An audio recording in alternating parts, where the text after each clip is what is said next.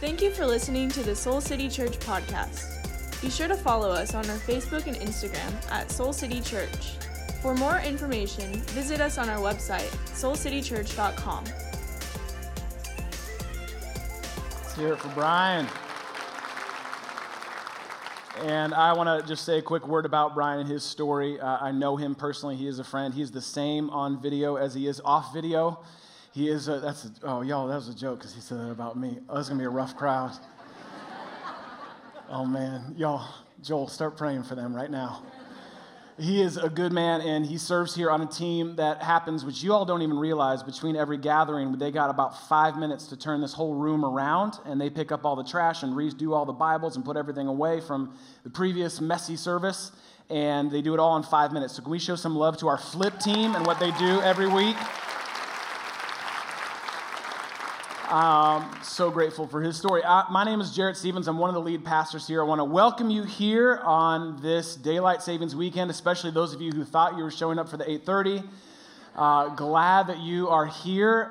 We are in a season that we're calling Ready for More, where you've already heard we are following the vision God has given us to start 2 new churches, one to the west, one to the north, to build a physical house of hope here at our West Loop Church, a place where people can find God at their lowest, when life hits a wall, to find help and healing and hope. Literally, you're going to build that out right behind where I'm standing here, as well as a Soul City studio that we can create and release resources to this church and to other churches around the world. It's an exciting season. And so if you're kind of new around here and wondering what God's up to, you came here at a great time. We are following God into a big vision. And I just want to say a quick word about that and then move into our teaching for today. We have 2 goals when it comes to this Ready for More season. The first one is simple, easy, measurable. We want 100% participation. That's all, that's it, 100%. And what do we mean when we say that? We want everyone to seek God. That's all we want, is for you to seek God. I was talking with a friend this week, and he said, so wait a second. Does 100% participation mean that if I don't give financially to Ready for More, that I'm not welcome in your church? And I was like, kind of. No, I didn't say that. Come on, give me a break. I did not say that. I said, absolutely not. If you pray and seek God, God, how do you want me to be a part? Whatever you want me to be a part. Whatever God tells you, that's between you and God, and we're trusting God with that. Does that make sense? That's 100% participation, that you would seek God, ask Him to lead you, believe that He'll provide for you, and then commit to whatever God tells you to commit to. That's it. We are trusting God and trusting you. Our second goal is really, honestly, an afterthought if we get the first one right. The secondary goal is to raise $9 million over these next 2 years, to commit to $9 million to build these 2 churches, the House of Hope and the studio. And for some of you may go, oh my gosh, that seems like so much money. But then I want you to think about how many presidential candidates dropped out this last week, and how many hundreds of millions of dollars was spent on nothing. And this is small. And what I would say is we get to invest $9 million, and we'll have 3 churches, a House of Hope, and a studio. I think that's a pretty great investment. And I think God actually is the one who holds all resources and releases those to us so that we can release them to His work in the world. So does that make sense? That's our primary goal and our secondary goal. And we are so excited to see God stretch our faith. That's what we're asking God to do, stretch our faith in this next season. And as I was thinking about where we're going today and the season that we're in with Ready for More, I thought about a time where I felt stretched personally. Anyone ever felt stretched beyond what you were capable of? I remember a time where I chose to stretch myself beyond what I was capable of. And I'd signed up for one of those workout boot camp things. Has anyone ever done a workout boot camp before for a month? Okay, anyone ever sign up but not show up for a workout? Right, so Jeannie had done it and had loved it and had pretty much told me I had to do it, which is how most things work in our marriage. And so I signed up for it and paid for it, and the deal is this. We would meet at a park at 5:30 in the morning, and for an hour do all these intense workouts, and you literally don't stop. You just you run from workout to workout during this time. You do that every weekday for the course of a month. And so I went to the orientation the night before it started. This is the Sunday night before the Monday that it starts. And I guess it started on a Friday. So this is the Thursday night before it starts. And I'm nervous, I'm excited, I'm at the orientation, and then I begin to hear that I have to record everything that I eat for the next 30 days. And I was like, well, no one's ever made me do that before. I don't know if I like that. Then they told me what I couldn't eat for the next 30 days. I'm like, I don't know why. I need to get my money back. This is not what I signed up for. And so I looked through and thought, I am not going to enjoy any of this. And on top of that, I have people literally yelling at me every morning. I'm paying someone to yell at me at 5:30 in the morning. That's not, like, I have kids for that. I don't need someone else to do that, right? And nevertheless, I was like, all right, you know what? I signed up. I'm going to show up. I'm going to commit to this thing. I want my body to be stretched. And so I decided on the drive home. That was a Thursday night, kicked off on a Friday, and then went out through the next month. I said, I need to get something, kind of like a last meal, like my last meal, really before I go out, I just want to have one last meal. And so I went to get some of that Jesus chicken fuel in me. And so I went to Chick-fil-A, but I supersized everything. Like I got the most of what you could get at Chick-fil-A, and I added a vanilla milkshake on top because I couldn't have sugar or any of that kind of stuff, no alcohol, no nothing for a month. So I went big that night, and I had a great meal, and I was feeling great about myself. It was about 9 o'clock or so when I finally got home from all of that and eating all that food. And then I got up the next morning, and I showed up at 5:30 in the park, and I wasn't even out of my car, and they were yelling at me. I didn't even know them. They didn't even know my name, and they were yelling at me. Yeah, come on, get in line, you got to do this, you got to go. And so I'm just running, and I start doing the exercises they're telling me to do. And then about half, almost like 2/3 of the way through doing all these exercises, nonstop running from station to station, they say, all right, now we're going to do the mile test. We're going to do this once, and we'll do it in the middle. We'll do it at the end. We're going to chart your progress. I was like, okay, it's just a mile. It's just a mile, right? Like if I said to you right now, you need to go outside these doors and run a mile right now, how many of you feel confident you could run a mile right now? Yeah. How many of you had a belly full of Chick-fil-A and a milkshake and maybe a beer in you would struggle with that mile? Okay, so when we go to the mile, I'm like, okay, we're going to start right here. They made us run up a hill to the start of the mile run. And the whole time I'm running to the start line, I'm thinking, this should count. This should count. This is distance. And so we get to the starting line and we go, and I am hurting. And I get about halfway through the mile, and I stop, and I throw up all over the path. I cannot, I'm not going to go into details, but it was intense throw up. And then I had to, keep going to finish the mile, and I was so exhausted, so defeated, so depleted, and all that Chick-fil-A everywhere. And so so when we run back to where there was 20 more minutes of workout left, and I saw my car in the parking lot when we finished the mile. This is a true story. I walked straight to my car. Everyone else had already finished before me, was already doing their exercises. I got in my car and started it. And this is also a part of a very true story. One of the instructors saw me and started running across the field. I'm not kidding. I felt like it was Jurassic Park. I got the windows up. I'm trying to get that thing in reverse. And he comes and bangs on the window. He's like, it's not over. I'm like, I'm over. It's done. No to you. And so I left.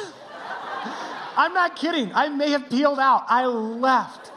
Maybe even cried on the drive home. I left and then went through the weekend and then decided on Monday, gosh darn it, I got to finish this thing. So I went back and finished it. And it was an awesome experience. All right. So this is the last little addendum to the story of my awesomeness. About a year later, I had told a coworker about this, and I'd done it a couple more times, actually. I really did love it. And I told them about this, and so they signed up to do it. And so I'd asked them after their first day, how was it? How are you feeling? They said, awesome. They said, the funniest thing is, they told us this story. It was so inspiring in the orientation. Guys, I'm not making this up. They told a story about a guy who quit on the first day and drove off halfway through. And I just thought, that's not going to be me. And I said, we should pray for that person.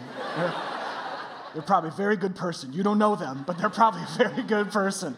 So I live on, and my legacy lasts in that boot camp. But I don't know, have you ever felt that way when you are set out to do something that stretches you, that pushes you, and about a day or two in, you begin to wonder why your whole entire life hasn't changed yet? Anyone else do that like me? Like, okay, wait a second. I signed up. Man, I got the membership. I bought that bike, and it's in my basement. I did all the things. Why don't I see the results on day 2? On day 3? Anyone else just have those utterly unrealistic expectations that your entire life's going to change after a couple days of doing something you know you need to do? Is anyone else like me? Because I do this especially with God. Not just with working out. I do this with God. I go, God, I've been praying for this for 2 days in a row. Why haven't you answered yet? God, maybe you're like, I went to church twice in 1 month, God. I even gave. I even sang worship songs on my commute. God, why hasn't it come through? Why haven't I seen what you promised me? And I do that with God, especially when it comes to the promises of God. I like to say, God, you told me. This is something you said, God. Why don't I have it yet? Or the visions that God has given me for my life. Or the life that God actually says is mine in him. And what happens when we don't see the results on day 1 or day 2 or day 3? What do we do? Now, what I want us just to consider for the next couple moments as we move through this passage together is just this question. What do you do when what you see doesn't look like what God said? What do you do when what you see right in front of you, your life, doesn't look anything like what you thought you heard or believed you heard God say about your life or God promised you about your life? What do you do when what you see doesn't look like what God said, when the prayers that you've been praying keep going unanswered? What do you do? Or a vision that you have for your life hasn't come to pass. You have a vision for a partner, for a spouse, and you believe God's promised that to you, that God longs for you to be in that kind of relationship, and they haven't shown up yet. What do you do? Or you have a desire to start a family, and you don't understand why it hasn't happened for you yet. Or you just want a job. I just want a good job, God, where I can do something that's meaningful and makes money, and it hasn't come yet. What do you do when all that you see in your life doesn't look like anything that you believe God said about your life? Oh, let me put it this way. What do you do when you don't yet possess what God promised you? How do you react? How do you respond? What do you do? And so what we're going to be looking at for the next couple moments, walking through a passage together, is what we do when that happens. And I want you to look at a specific passage in the Bible that's found in the Old Testament in the book of Joshua, chapter 6. So I want everyone to grab a Bible. There should be one just like this. You can grab a Bible. If you have your Ready for More devotional, you can grab that. There's actually, this passage is taught out even more in our devotional, so you can read that this week. If you got it, you can take notes in that. And I want you to turn to Joshua, chapter 6. It's on page 172. So if you got it on your phone, or you grab the Soul City Bible under your seat or on your armrest, turn to page 172. Let me give you some quick context as to where we're at in Joshua chapter 6. Now, God had promised, he'd given a promise to his people that they would one day be a people and that they would one day have their own land. They would be a people with their own land. It had been generations since God had given them that promise. And now they finally possess the promised land. And God has given them a leader to lead them in this new chapter for them, right?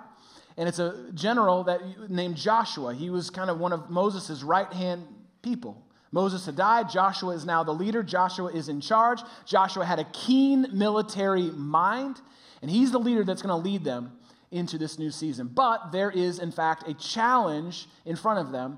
There is a challenge in the land that they're occupying, and it's the city of Jericho.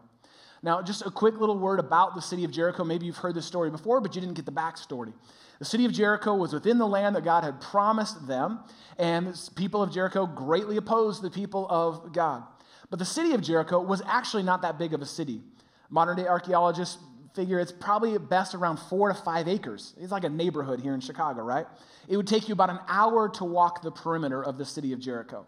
So that doesn't seem that threatening, except for the fact that it had heavily double-fortified high walls.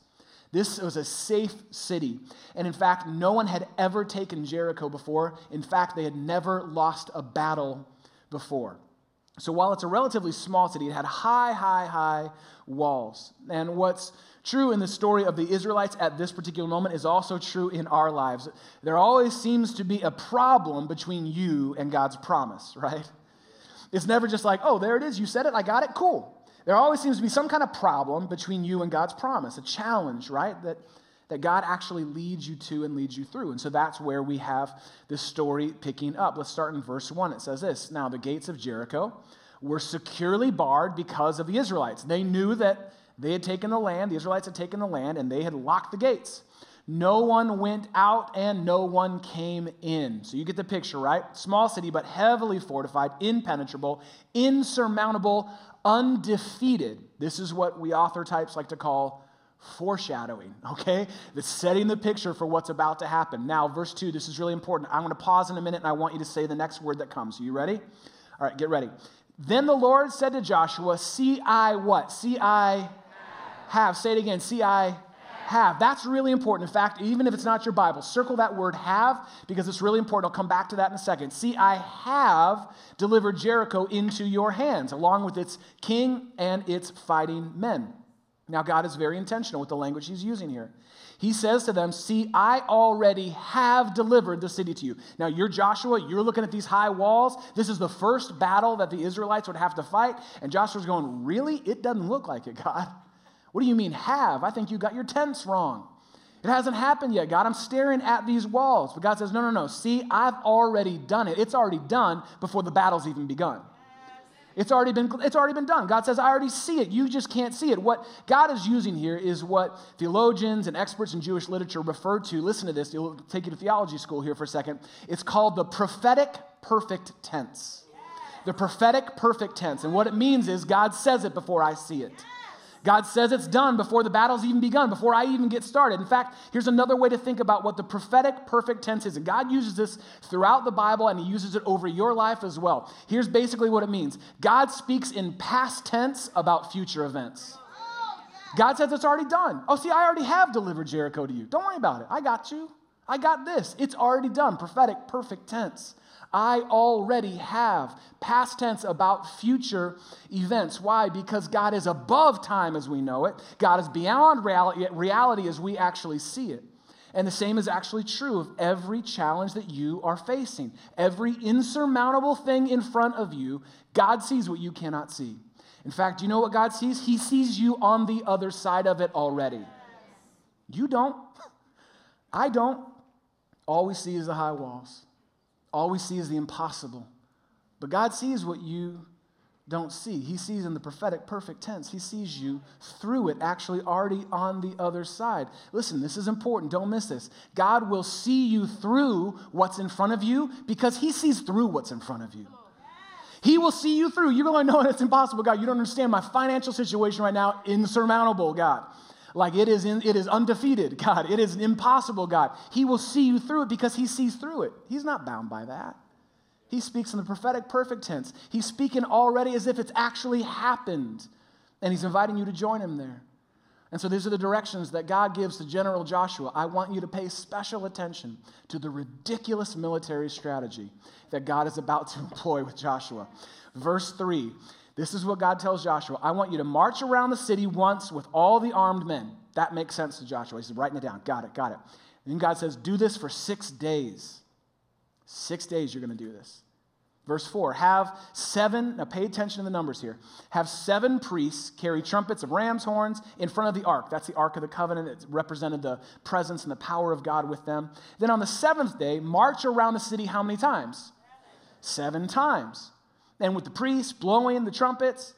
Verse 5, when you hear them sound a long blast on the trumpets, basically when they hit the rap horn, you have the whole army give a loud shout, then the wall of the city will collapse, and the army will go up, and everyone will go straight in. Now you have to imagine what this must have felt like for Joshua, General Joshua, keen military mind to hear God's military strategy. Can you imagine what that conversation must have actually been like? Joshua's like taking down notes. Got it. Yeah. March around. Smart. Get a lay of the land. I like it, God. I like it. And then we attack. And God's like, no. Just go back. I just go home. Just go back home. Like maybe have a nice lunch or a power nap or something. You're going to be doing this a lot. Joshua's like, okay. So the next day we attack. God's like, oh, no. None of the next. No. You're pretty much going to do the same thing as the first day. For 6 days, you're just going to march around it and then, just go back home. Joshua's like, so we're going to attack at night. Got it. That's awesome, God. God's like, no. You're not actually going to attack at night. You're pretty much going to be marching around the city for 6 days.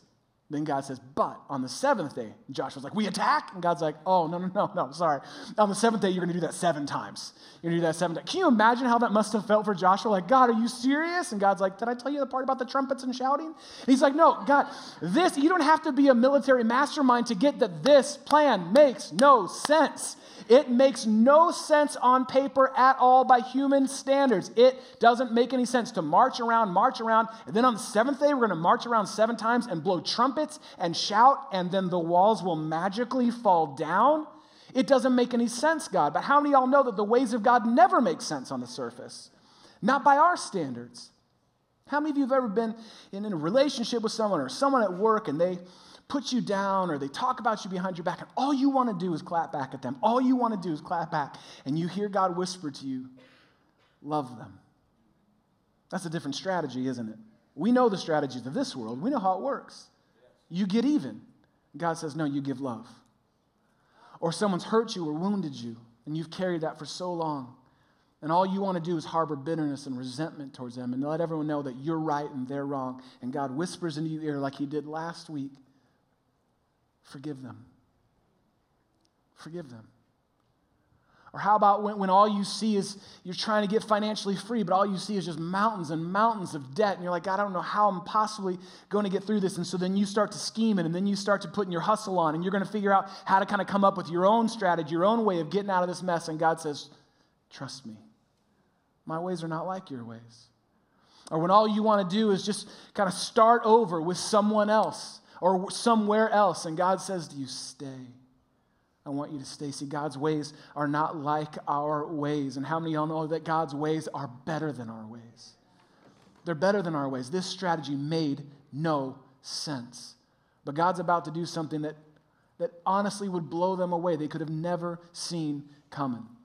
Verse 12. So Joshua chooses to trust God's crazy plan, and he trusts it completely. Joshua 6:12. Joshua got up early the next morning, early, bright, like start of day, and the priests took up the ark of the Lord. The 7 priests carrying the 7 trumpets went forward, marching before the ark of the Lord, blowing on those trumpets. The armed men, this is smart, he took armed soldiers with him. The armed men went ahead of them, and the rear guard followed behind them, the ark of the Lord. And the trumpets kept on sounding, and so they did it on the first day. And then it says in verse 14, so on the second day, they marched around the city once, and then they returned to camp. And they did this for how many days? 6 days. Now imagine how that must have felt for Joshua. How silly they must have looked. How exposed they must have been. They basically showed who they were and marched around the city in broad daylight for 6 days in a row.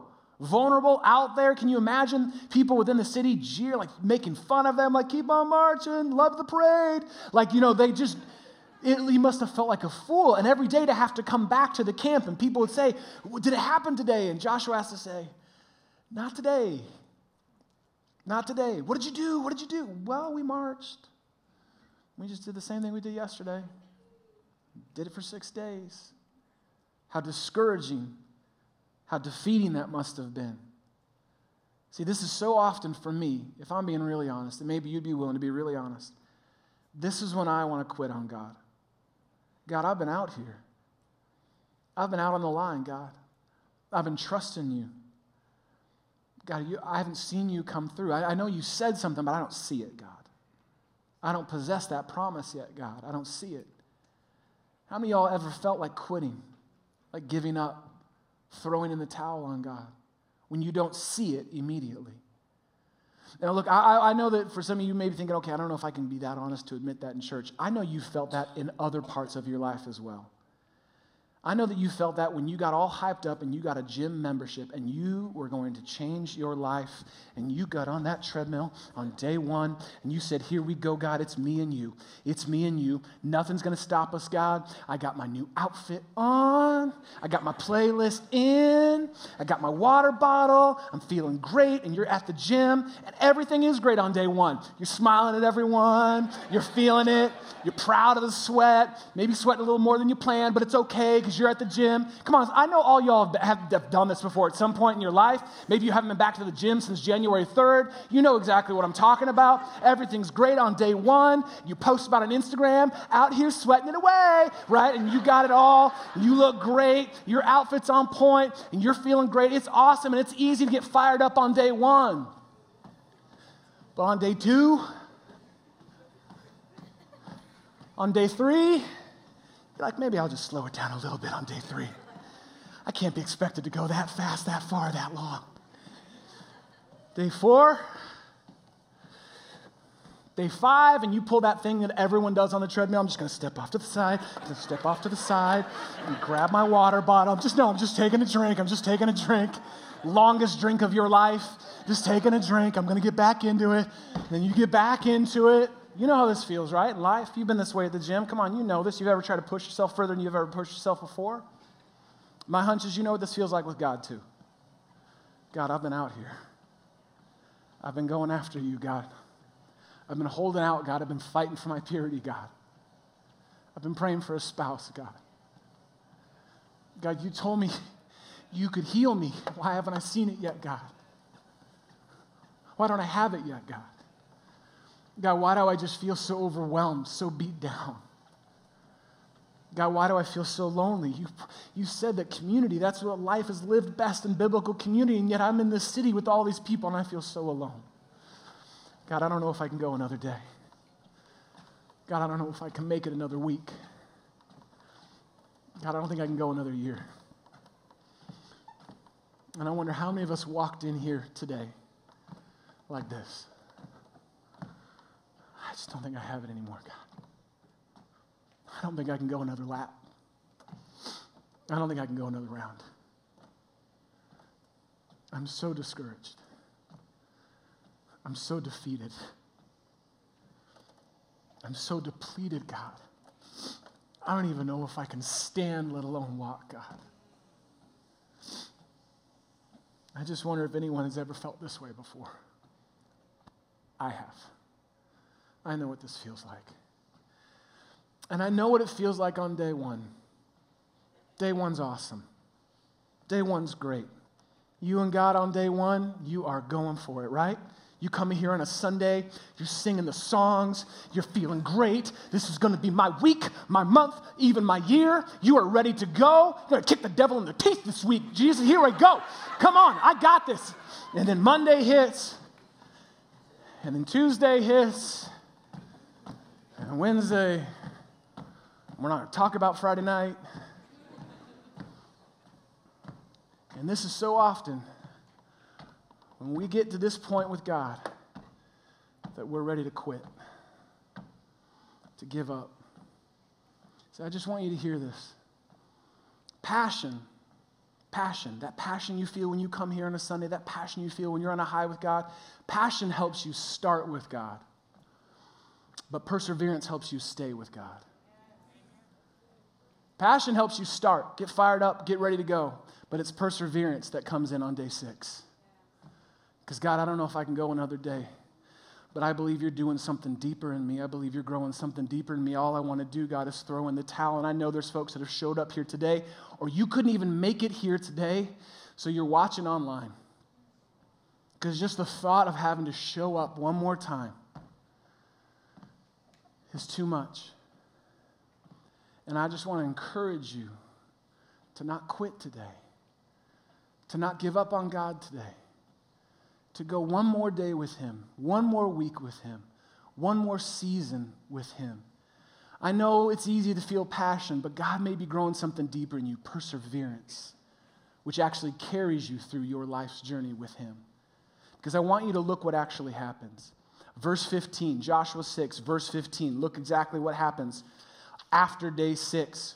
It says this, that on the seventh day, they got up at daybreak and they marched around the city how many times? 7 times in the same exact way they'd done the 6 days before, except, that's very important, except what they hadn't seen and experienced before, except on that day, right then, on that day, something changed. God did something different. They circled the city 7 times, and the 7th time around, when the priest sounded the trumpet blast, Joshua commanded the army to shout. Everyone say, shout. Shout. No, come on, y'all. Listen. Summon all your daylight savings energy. Cash it all in on this. Everyone say, shout. Shout. He told them to shout, for the Lord has given you. See, Joshua got the vision of prophetic perfect tense. They're still marching. He says, shout, because God has already given you this city. As if their daily strolls weren't enough, now he's asking them to shout. Now they're blasting the horns. Come on, God, how foolish do we have to look? But verse 20 says this, when the trumpet sounded, the army shouted, and at the sound of the trumpet, when the men gave that loud shout, the wall collapsed and came tumbling down. So everyone charged straight in. They took the city that day. Listen, this is an incredibly important lesson on perseverance. on how you keep on going with God. It's a lesson on not giving up on God, no matter how long you've been going, no matter how tired you are, no matter how silly you look, no matter how many people in your life said, why don't you just quit? What are you waiting for? What are you holding out for? Just give up. And I believe that there are some of us here today. I believe that there's some of us here today that need to hear just exactly that. Because if you were to be really honest, you are on your last leg with God. You're on your last lap with God. If you were to be really, really honest, you're ready to quit, to give up. And somehow, some way you made it here today, but you're thinking, this is my last stop, God. This is it. I just don't know how much longer I can keep going when I don't see what you said, when I don't possess the promise you have for my life. But I want you to hear this from the heart of God. I want you to hear this from the highest heavens to the lowest places of your heart. Can you listen to this and don't miss this for this weekend? Listen to me. Don't quit on 6. Don't quit on 6.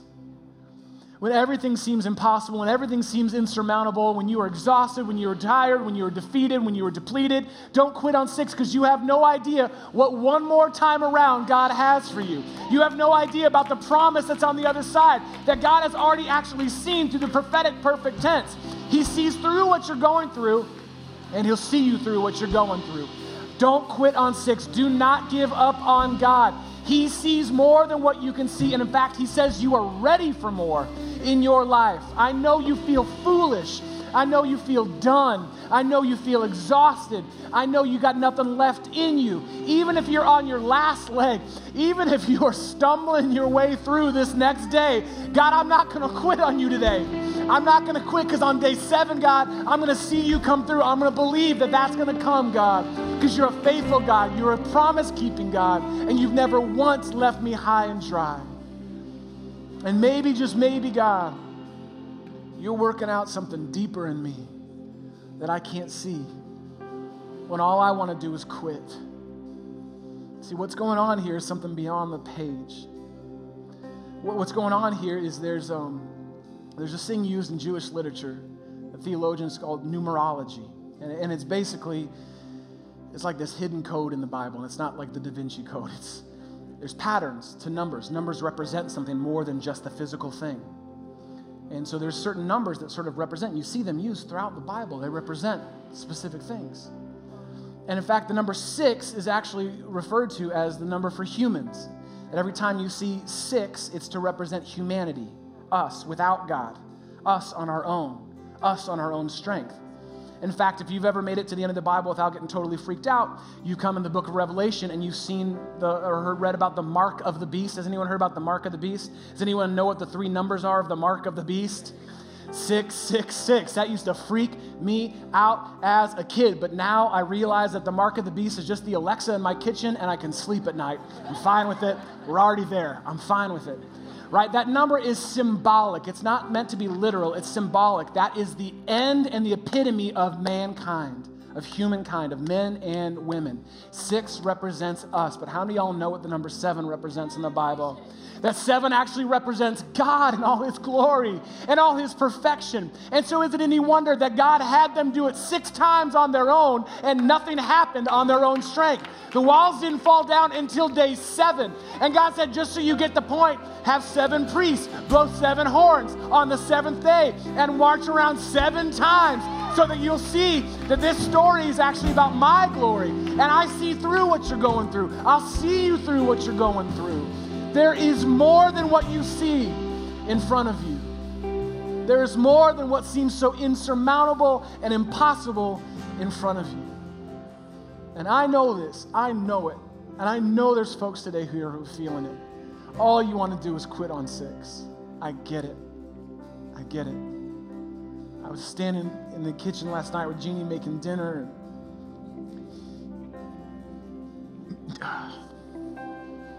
And we just were reflecting on this last year. And there's so much in our family that feels so heavy. Changes and transitions. Exciting things, but heavy things too. And grief and loss.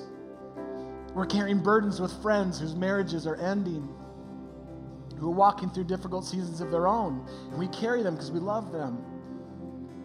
And then we are thinking about where God's leading us. And we were just talking about this whole idea of being ready for more. And I was saying to Jeannie, I don't know if I'm ready for now. I don't feel ready for now. I just don't feel like I have enough in me, that there's enough of me for this. And we're thinking about all that God is leading us through. And it's easy for me to say that the goal is 100% participation, but as Jeannie and I, as the leaders of this church, we don't miss the 9 million part 2. And we were feeling the weight of that. We just said, God, it just feels like more assurance than insurance right now. We believe that God's leading us here, but I don't know how we're going to get there. That's what 6 feels like. And I just want to encourage you today, don't quit on 6. Whatever you may be walking through, don't you quit on 6. Because what the Israelites couldn't see and what even Jeannie and I cannot see from our own limited perspective, and what you may not be able to see from what's right in front of you today, is that God is actually, in fact, and I don't know if you know this or not, but God is preparing you for what He's prepared for you. You can't see it. It doesn't feel like it. When you're on the treadmill, when you're just going and slogging out with God, it doesn't feel like it. But you know what God is doing here is preparing you for what He's already prepared for you. He's growing something in you that would not happen otherwise, that would not grow otherwise. He's forging your faith. He's deepening your dependence on Him to when you get to 6 and go, I can't. God goes, yeah, wait till 7. Wait till you see what I've got in store. He's cultivating your character so that there's more of you that's like Him. He's perfecting your perseverance, which will carry you through every season with God. Just because it looks like it isn't working doesn't mean God isn't working on you. And so I just want to give an opportunity for our church right now. I've been feeling it all week. I know there are folks here who are discouraged and defeated, or maybe you just feel overwhelmed. You look at what's going on in our world and you just go, I don't know how to do it anymore. I don't know how to keep going with God. I don't know how to keep trusting God. I don't know how to keep putting one foot in front of the other with God. You feel discouraged, defeated, depleted. You feel foolish, exhausted, exasperated, all teared out. No more tears. Just, God, I don't know. You said it, but I don't see it. You said it, but I don't see it. And I just wonder if we can pray for you right now. We would love the honor of praying for anyone in this space right now, or our overflow spaces, that just needs to be encouraged by God. I'm not here to yell at you. I'm not here to tell you what to do. I just want to encourage you today by the Spirit of God to lift your soul up today, to give you enough breath in your lungs to go one more day with God, to push through 6 and keep going. Is there anyone here, maybe you're on your last leg, you don't even know if you got enough? Would you have the courage right now, if that's you and you just want to be prayed for, would you just stand right now? That's all. It's not going to get weird. We just ask anyone and everyone who'd say, yeah, I just feel discouraged. I feel overwhelmed. I feel underwater. Yes. Would you just stand? Anyone and everyone. Balcony, I'm looking at you. Would you stand? Thank you. Just, I need to be prayed for. Who here has the courage to admit and the strength within you just to stand up and say, yep, I need more. I need more. Would you stand right now if that's you? Say, I need more. I'm discouraged. I'm defeated. I feel blinded. I feel overwhelmed by what's in front of me. It seems insurmountable, undefeatable. I'm at 6 and all I want to do is quit, but I just want to believe that there's more. Is there anyone else that just is discouraged and defeated, needs to be prayed for, needs to be encouraged today, lifted up by God, literally carried, brought into His wings and carried by Him today? Anyone else who has the courage to say that? All right, here's what we're going to do. I want you to stay standing, and I want every other person around a person who's standing, every other person of faith, to surround them, and because of health reasons, metaphorically lay hands on them. So like a little distance, you're going to lay hands. Here's the deal. There's only 2 categories, those being prayed for and those praying. Does that make sense? So everyone surround someone. If you see someone and no one's gone to them, go to them. You don't have to give them your backstory. Just give them your name, and someone just pray a simple prayer of encouragement over them right now. Just pray for a lifting of their soul, a lightening of their load, that the yoke would be easy, the burden would be light, that God would do on 7 what they can't do at 6 anymore. That they would see that God's running after them right now. Everyone find someone, and if no one's come to you, raise your hand. We're going to pray for you. Raise your hand up. we're going to find you, and someone around you is going to pray for you. You're either being prayed for or you're praying right now. Everyone find someone. Pray encouragement. Pray God's lightening of the load. Pray God's blessing, God's favor, God's strength over their life, over their circumstances, over what they see. Help them to see that God sees through what they're facing right now. Come on, let's minister to some folks right now in our church right now.